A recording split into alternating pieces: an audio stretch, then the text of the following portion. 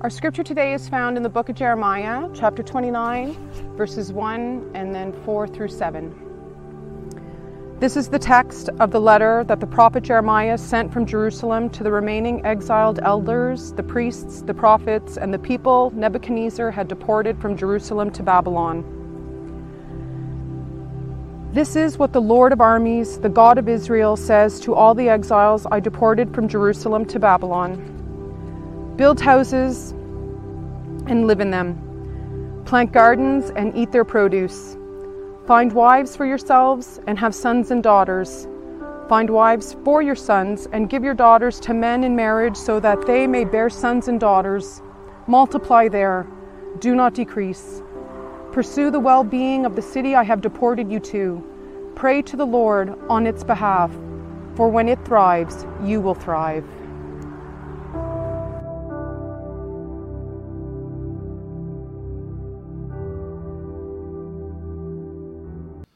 I've had a few foot-in-mouth moments over the past few weeks that kind of stand out in my mind. And one of them was a couple of weeks ago, I made a blooper video of Stacy. She's just prime candidate because I film her so much with her scripture readings, and you only see, the good end product, but there's all the fun stuff leading up to it. So I made a blooper video last week and I put it onto YouTube, and I thought to myself, you know what, Stacy's gonna love it. She will laugh. I know her sense of humor. I've worked with her for years. She'll love it. And but then I checked in a couple of times throughout the day after posting it, and she hadn't liked the video. She hadn't commented on the video, and there was no activity at all. And I found myself thinking, okay, what happens if she doesn't think it's funny? What happens if right now she's offended? What happens if she's at home crying now to Scott or saying to him, that's it, I'm done with work at Cornerstone because I have the meanest ever boss? And so I wrote to her a message and I said something like, I tried to keep it lighthearted because I was just feeling the ground, And I said, hey, I made this thing for fun, and please let me know if it's not funny for you, and I'll take it down right away. Short time later, Stacy wrote back, and these were her words: no worries, I just saw it. It's hilarious. You're really good at editing. Seriously, that was great. With numerous exclamation marks spread throughout those sentences. And it sounds silly, but I had a legit few moment that everything was okay. I could then relax. I could then really settle. And I'm sure that you've experienced this as well, is that when things are unsettled, if you're unsettled in any way, then it's not a nice experience. But that feeling of being unsettled is like our internal radar that's telling us that something is potentially wrong, and how can we make it right? That really is the question. And then often that settling down happens once the tension is resolved. Like that message from Stacy telling me that she in fact liked the video, and I think it's getting up there as some of the most watched videos on Cornerstone, currently held by her daughter Kelsey. So keep watching that video and liking it, and she will be back to number one. But sometimes we resolve the situations by maybe talking to someone, or sometimes by relocating, right? Moving away from that situation that causes us unsettledness, moving to another class, moving to another job, moving to another town. But what this shows us is that the whole idea of being settled, having that internal settledness, is important. So we use phrases like, I've settled into my new job, right? I've settled my stomach with that pink liquid, right? I've settled an ongoing workplace argument through HR, right? having things settled is important because we're always looking for some level ground for us to stand on, some sort of equilibrium. So even in class, right, often what teachers say when they come into a rambunctious class is they say, settle down, children, settle down. And I don't know, but I would guess that there's not one culture, one classroom, one city across the whole world and the span of history that phrase, settle down, children, hasn't been used at least once. Settle down. But what happens when our circumstances don't change? What happens when there is no way out? What happens when we cannot just cut our losses and run? Is there a way for us to be settled on the inside when our outside circumstances are unsettled? And as far as we know, they're never, ever going to change. You know, the Jews were in exactly this situation in the book of Jeremiah. They'd been forcibly evicted from their homeland by the Babylonians under King Nebuchadnezzar in an exile that took place in 3 waves, 1, 2, 3, between 597 and 581 BC. And our text this morning is written into this context of unsettledness. So we read this. Once I turn on my thing, there we go. We read this. This is the text of the letter. Oops. Come on. Okay, there we go. This is the text of the letter that the prophet Jeremiah sent from Jerusalem to the remaining exiled elders, the priests, the prophets, and all the people that Nebuchadnezzar had deported from Jerusalem to Babylon.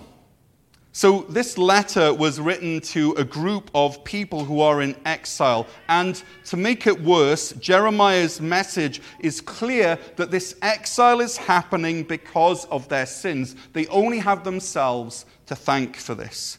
And he also tells them that this exile is going to last for 70 years.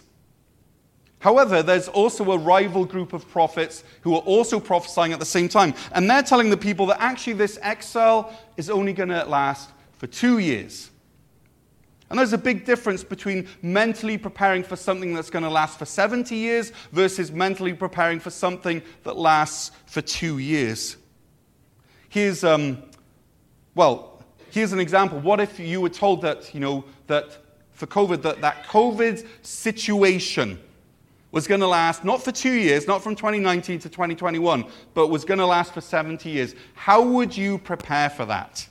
Okay, you'd have to do some thinking or some relocating or some, something. Or here's an example as well. I'm leaving on Tuesday for this mission trip to Cambodia, and on the way back, I have a layover in Seoul, in Incheon, in Korea. And this layover is nearly 12 hours long. Now, for a 2-hour layover, that's easy. I can read my book, I can find my gate, I can wait, I can maybe get a coffee. 2-hour layover is nothing. But 12 hours, filling 12 hours requires planning. Maybe I'll see if I can leave the airport and actually visit Seoul itself. Maybe I'll work on a sermon or do some video editing from the trip. I know that I'll have to plan at least 2 meals within those hours. Maybe I'll even rent a hotel room and squeeze in a 6-hour nap. I don't know what I'll do in that time. But either way, I have no choice. Once I'm in Incheon Airport, I have no choice but to settle down for that 12-hour layover and to make the most of it. Here's a more serious example. What if someone is imprisoned for life with no chance of any parole ever? I would think that at some point that person, whether they're guilty or not, they would have to settle in, they'd have to accept that this is their reality, rather than constantly wishing for something else. Even just for their own mental health, they would have to reach that point where they settle down. Now, as you look at your life, maybe you're not in exile, maybe you're not in an airport for a layover, maybe you're not in prison, maybe you're not looking at a 70-year COVID, but maybe there are circumstances in your life that are absolutely out of your control. And they make you feel like you're in exile from that life that you once dreamed of. Maybe it's relational. Maybe it's a loveless marriage or a broken marriage. Maybe it's yet another empty Thanksgiving table full of only memories and what-ifs. Maybe it's health-related. Maybe it's a call with your doctor out of the blue. You know, I imagine that the parents of the 24 children who were killed in the daycare in Thailand this week feel like they are in exile. Or the family of Mahsa Amini, who was killed in Iran recently for wearing her head covering incorrectly. Or the people in Ukraine, including Ernest and Luba, who are still praying to come here in exile. Maybe you're looking at your life, at the rest of your life, and it's really different from what you once thought it would be. Maybe your child, just came out, or you're a teen, or you're a young adult who's wrestling with these thoughts yourself.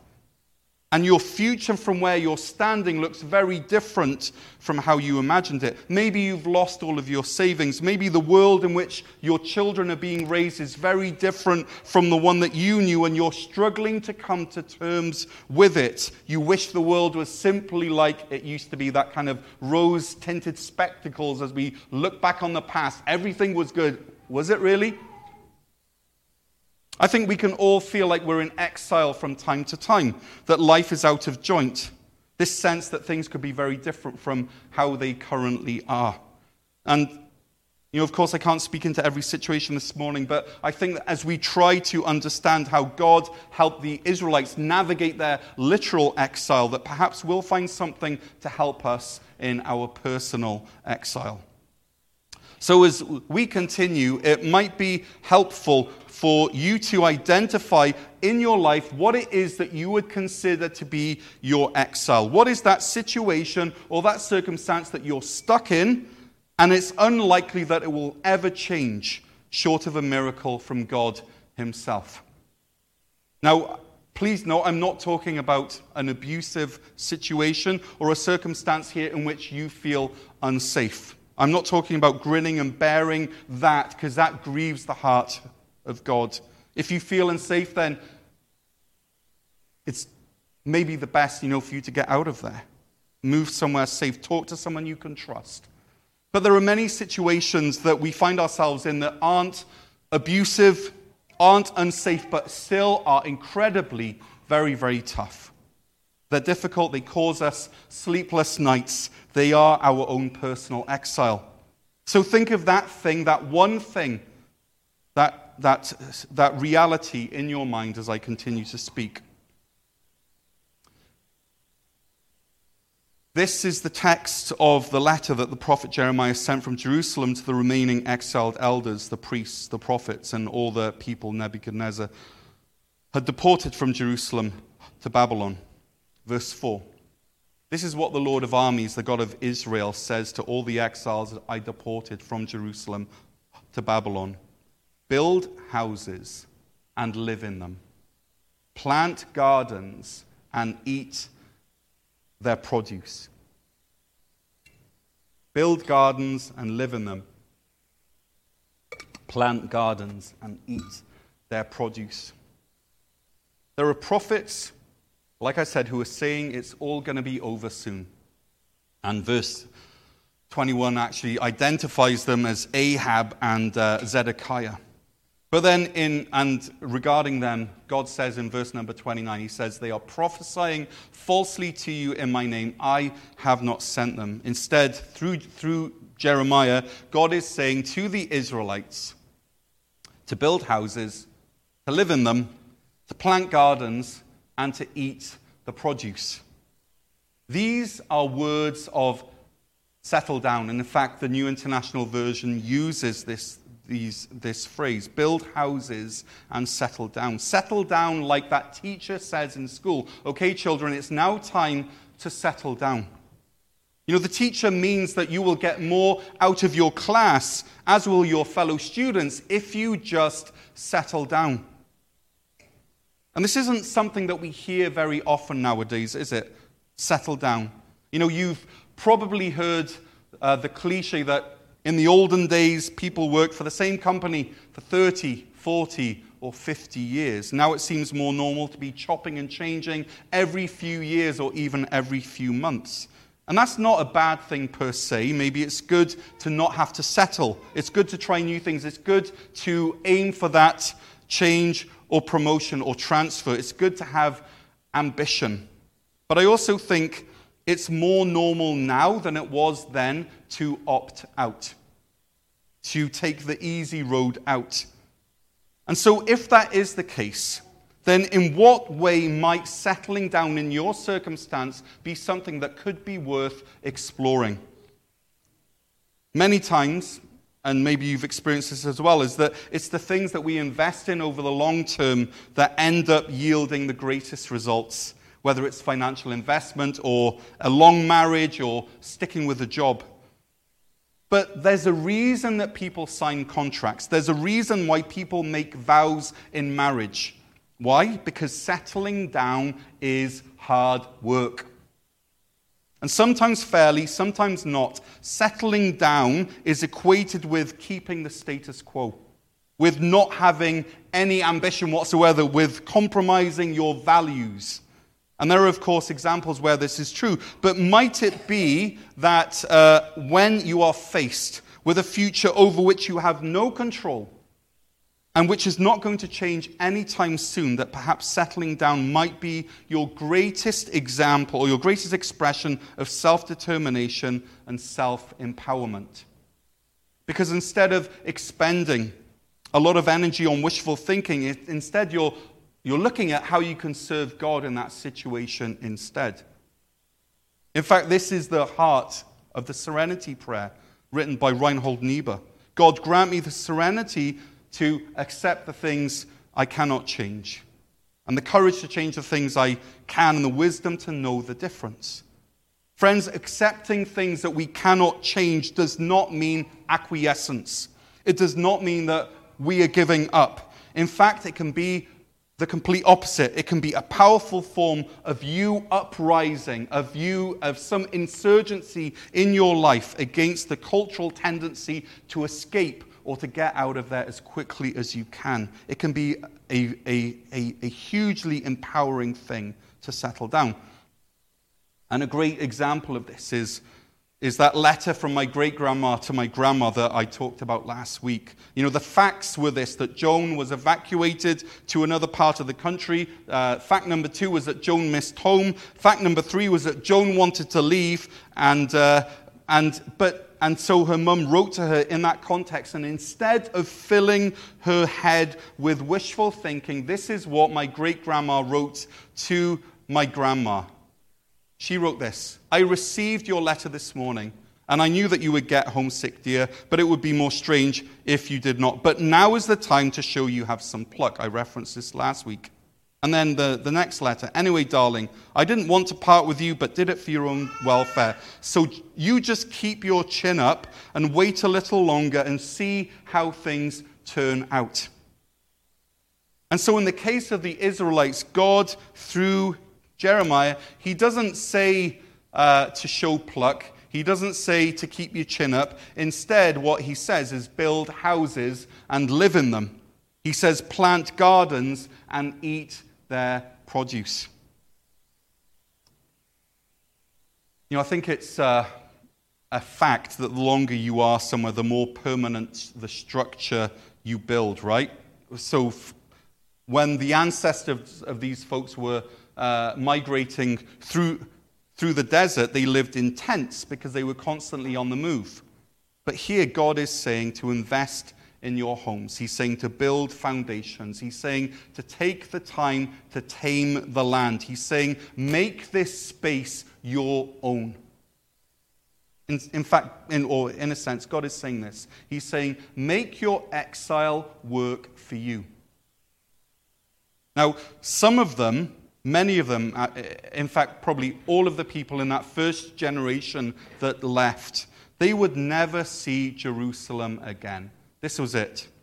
And so these prophets who said to them, I'll just wait a couple of years and then everything's going to be okay, those weren't kind words. This was the worst kind of cruelty. It was the cruelty of false hope. When I was waiting for my connecting flight from Montreal to Ottawa in June, I've talked about it before, many of you have heard this, but this voice over the tannoy kept on saying, the flight has been delayed by 90 minutes. And then that 90 minutes turned into 3 hours, turned into 5 hours, turned into 7 hours, and they kept stringing us along until 11 o'clock at night when they announced, actually the flight has been closed, cancelled. Don't you think that I'd have preferred someone to be honest with me at the beginning? Look, we're doing our best, but it looks like the flight's going to be cancelled. We're not 100% sure. We may still run it, but feel free to go ahead and make your plans. Okay? Stringing someone along isn't nice. It might make you feel good in the moment. It might give them temporary hope. But ultimately, they're not going to thank you. And that's why Jeremiah's ministry was so miserable for him. Because he was a lone voice telling the people the truth that this exile is going to last for 70 years. And if that's the case, if this exile was going to last for 70 years, then surely one way that the Israelites could harness some control over their life while in exile was to build and to plant and to have children and to give their children in marriage and for them in turn to have children. You see, if they hadn't made this choice early on, if everyone had said, look, we're going to wait until we get home to get married. It's only a couple of years and then we can have our local priest, do the wedding. It'll be lovely. And we can have the reception in your parents', backyard as we've always planned. Or what if folks had said, look, we're not going to get pregnant until we go home, so that we can have our child blessed in the temple like we want it. If the Israelites had all decided to wait, then who would have gone back? No one, because no one was marrying, and no one would have been having any children, which is why the greatest, most powerful act of life in exile was to keep on living. I thought I had that as a slide, but it's not. But it's a good thing. Write that down. The greatest, most powerful act of life in exile is to keep on living. So that when the 70 years were done, and they would be done eventually, they could return home with people who were humbled, who were renewed, who were ready to start life again, who did not take God or their homeland for granted any longer, and their culture would have been saved, and the ways of life of the Israelites would have been transmitted from one generation and on, all because they chose to settle down while in exile. So settling down is important, but it's important that we don't settle. Like I mentioned earlier, one of the risks of settling down is that you settle. You stop trying, that you don't grow. When faced with exile, with circumstances outside of your control, it's easy to be fatalistic and to get into a groove, to think, well, there's no point in even trying, so I'm just going to sit here and do absolutely bugger all. And that's why, as much as it's important to settle down, it's important to never settle. My great-grandma expressed this idea to my grandma in one of her wartime letters. She wrote to her daughter who was homesick. She wrote to her daughter who was an evacuee, who was in a sort of an exile. She said this: get all of the fun you can and help as much as you possibly can. Get all of the fun you can and help as much as you possibly can. And God, through Jeremiah, words it like this. He says, pursue the well-being of the city I have deported you to. Pray to the Lord on its behalf, for when it thrives, you will thrive. That your fate is tied up in the well-being of the city. And so here we see two things. We see God saying, first of all, he says to pursue the well-being of the city. And then he says to pray to the Lord on its behalf. And you can see that in both of these words of encouragement, that what God's doing is he's showing the people a pathway through that avoids these two awful pitfalls of, total despair and wishful thinking. Neither of these are helpful. And so God shows them a way through in these two phrases. And so what that means is that when we choose to be good citizens, when we choose to get stuck in, when we choose to be involved in community groups and in politics or in the Northgore Gardeners group or in the local baseball league, when we get involved with the Show Love team here at Cornerstone, or we volunteer with the Scouts and the Guides, when we pray walk around the town, when we give to the food bank or we volunteer with the Salvation Army, we're choosing to pursue the well-being of the place where we live. Maybe your exile is grief or loss of some kind. Maybe for you, you're tempted to lose yourself in hopelessness. And maybe a way through this is for you to give back. Maybe it's to comfort those who are grieving like you. A couple of weeks ago at worship practice, Terry Black told me that she volunteers with a seniors phone line called A Friendly Voice. And it's nice because she's able to do this from her own home, and lonely old people get to call this phone line. She answers the phone and she chats with them, for 20 minutes, and that's it. And that's the end of the phone call, and then she's on to the next one. But this is one of the ways that someone in our congregation is creatively pursuing the good of the place where she lives. Or maybe we could word it like this: leave your corner of the world in a better way than when you found it. Linda sews quilts for those who are dealing with cancer. Kim and Linda volunteer at the food bank. Some of you are on school councils. Some of you raise money for people who are going through hard times. Marcia and Ron have actually dedicated part of their house to a Ukrainian refugee family. The list goes on and on. This is how we pursue the well-being of the place where God has put you. And we also pray to the Lord on its behalf. And I think that these two sentences probably apply to any circumstance in which you find yourself, any exile. Because as you determine to pursue the good of that place or that person or of that community, of that situation, then you are taking control back of your life in the most positive way you possibly can, and in the most God-glorifying way. Maybe it's a job that you hate but you need so that you can put food on the table. Maybe it's a marriage that's going through hard times. Maybe it's a school class that you really are not enjoying at all. Well, how can you pursue the well-being of those in that class, in that job, in that marriage? And pray for them, intercede for them, pray to the Lord on their behalf. Invite Him into the scenario. Set Him free to work in a miraculous way in that situation. And as you do that, you will see your heart change. So, where are you in exile right now? What is the situation in which you find yourself from where there is no easy way out? Where you feel stuck, trapped, unable to move, walled in? Do you think that God might be calling you to settle down, to make the best of this bad situation, to start putting down foundations instead of emotionally living in a tent, to start growing a garden in this place of barren soil, to start making a home in this place that you would rather not be, to choose to raise a family and influence them in the ways of God instead of wasting your years longing for what you once had or might have had if only you chosen otherwise. How is God calling you to settle down?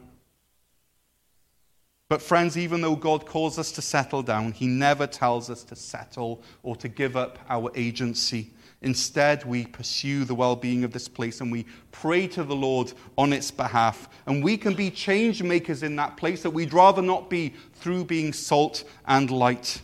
And so, as disciples of Jesus, we settle down without settling. And that looks very different for each of us. As I close, one day, all of us who are in Christ are going to go home to be with Him. So in a sense, that means that all of us are in some way, in some form of exile right now, because we're not yet home. But while we're here, it would be good for us to practice settling down without settling. Because it's in the context of settling down without settling that we can claim a very famous promise of God that he makes just a few verses later. For this is what the Lord says: when 70 years for Babylon are complete, I will attend to you and will confirm my promise concerning you to restore you to this place. For I know the plans I have for you.